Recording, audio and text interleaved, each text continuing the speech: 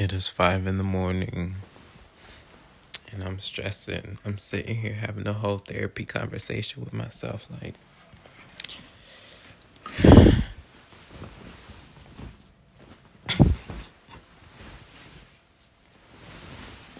hold on. This Sagittarius shit is crazy because, yeah, it's a fire sign, but it's also a sign of other people because it's in the quadrant of relationships still.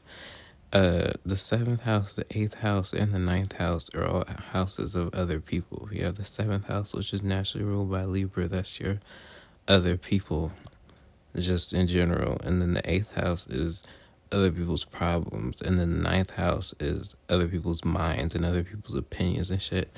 And that's Sagittarius energy. That's Sagittarius is not your house. So it's like everybody's always talking about how Aries and Leo are the most competitive signs in the zodiac, but nobody wants to remember Sagittarius. Like, Sagittarius is the third fire sign out of the two of them.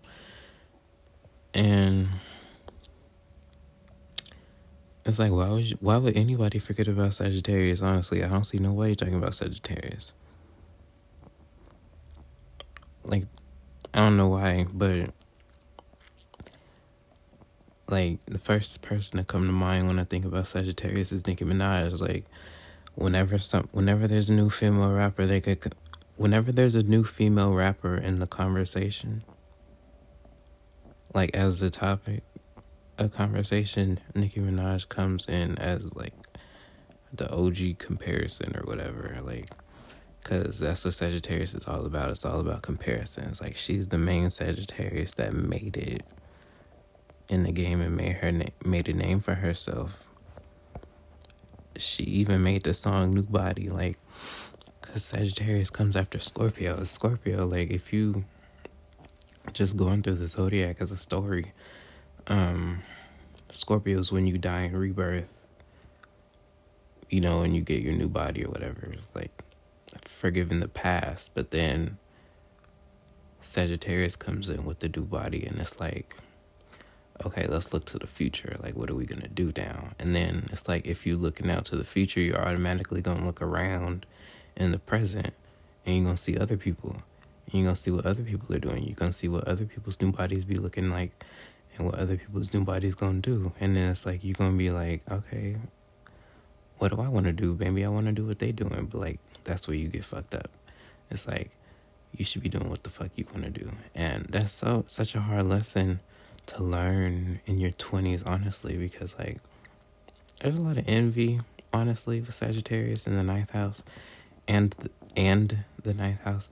It's like, because you're just trying to find a place and you really figuring out, like, you're writing your own script. It's like Sagittarius is on the same axis as Gemini. Gemini is the, you know, the writer, the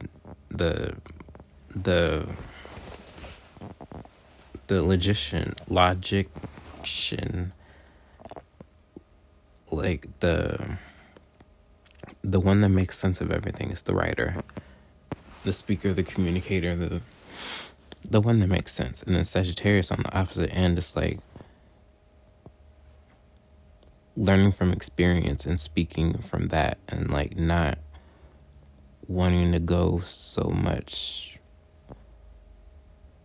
by like other people's stories, but like that's the lesson. It's like you got to learn to not go by other people's stories, and like that's my lesson. Like, I have Sag in the 4th house, so it's like I take people's stories very seriously. It's like I love to listen to people's stories, but like then that's not good for my Virgo rising, because the Virgo rising me having anxiety. Like, that Virgo rising me having anxiety, like. And then the Taurus in the 9th house, like the 9th house is a natural house of Sag, like I said. And then like I have Saturn and Jupiter there. So like Saturn there, it's like fear based off of other people's stories. And plus it's Taurus. So it's like fears of other people's financial misfortune. It's like, that should be scaring me, bro. Like, And I really be doing that. That's why I'm stressing right now. At 5 fucking o'clock in the morning, trash man is out doing his job. Like, he making money right now. Like, that's the first thing I thought about. It's like the trash man is out and he making money at 5 in the morning.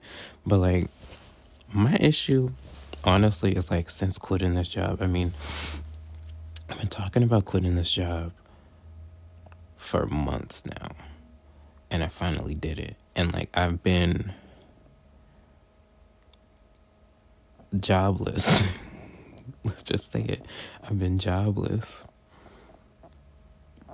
for like less than a week, and I'm feeling pressure.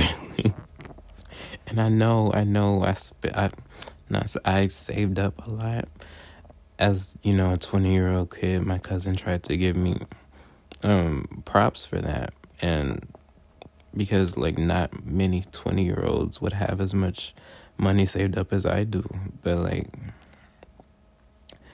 I don't know, it's just hard to see that right now, you know, because it's 5 in the morning and I'm stressing in a simulation. Like, what the fuck am I doing? But it's just,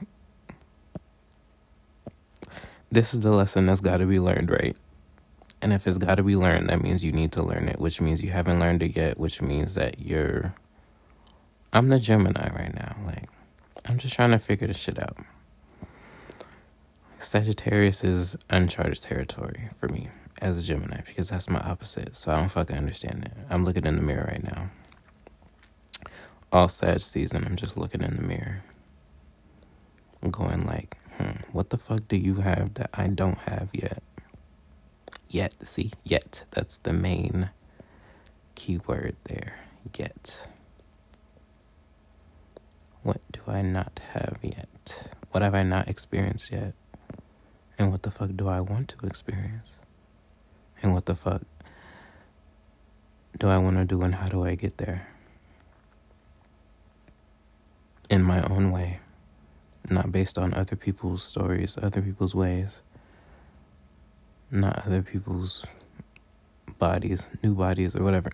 You know, that whole analogy I created, I love it. That fucking new body shit. A Scorpio, and then you come into Sagittarius, and it's like, what the fuck do you want to do? Like, I'm telling you, the Zodiac is a story. You just got to read it. You just got to follow. You just got to follow along. This shit crazy.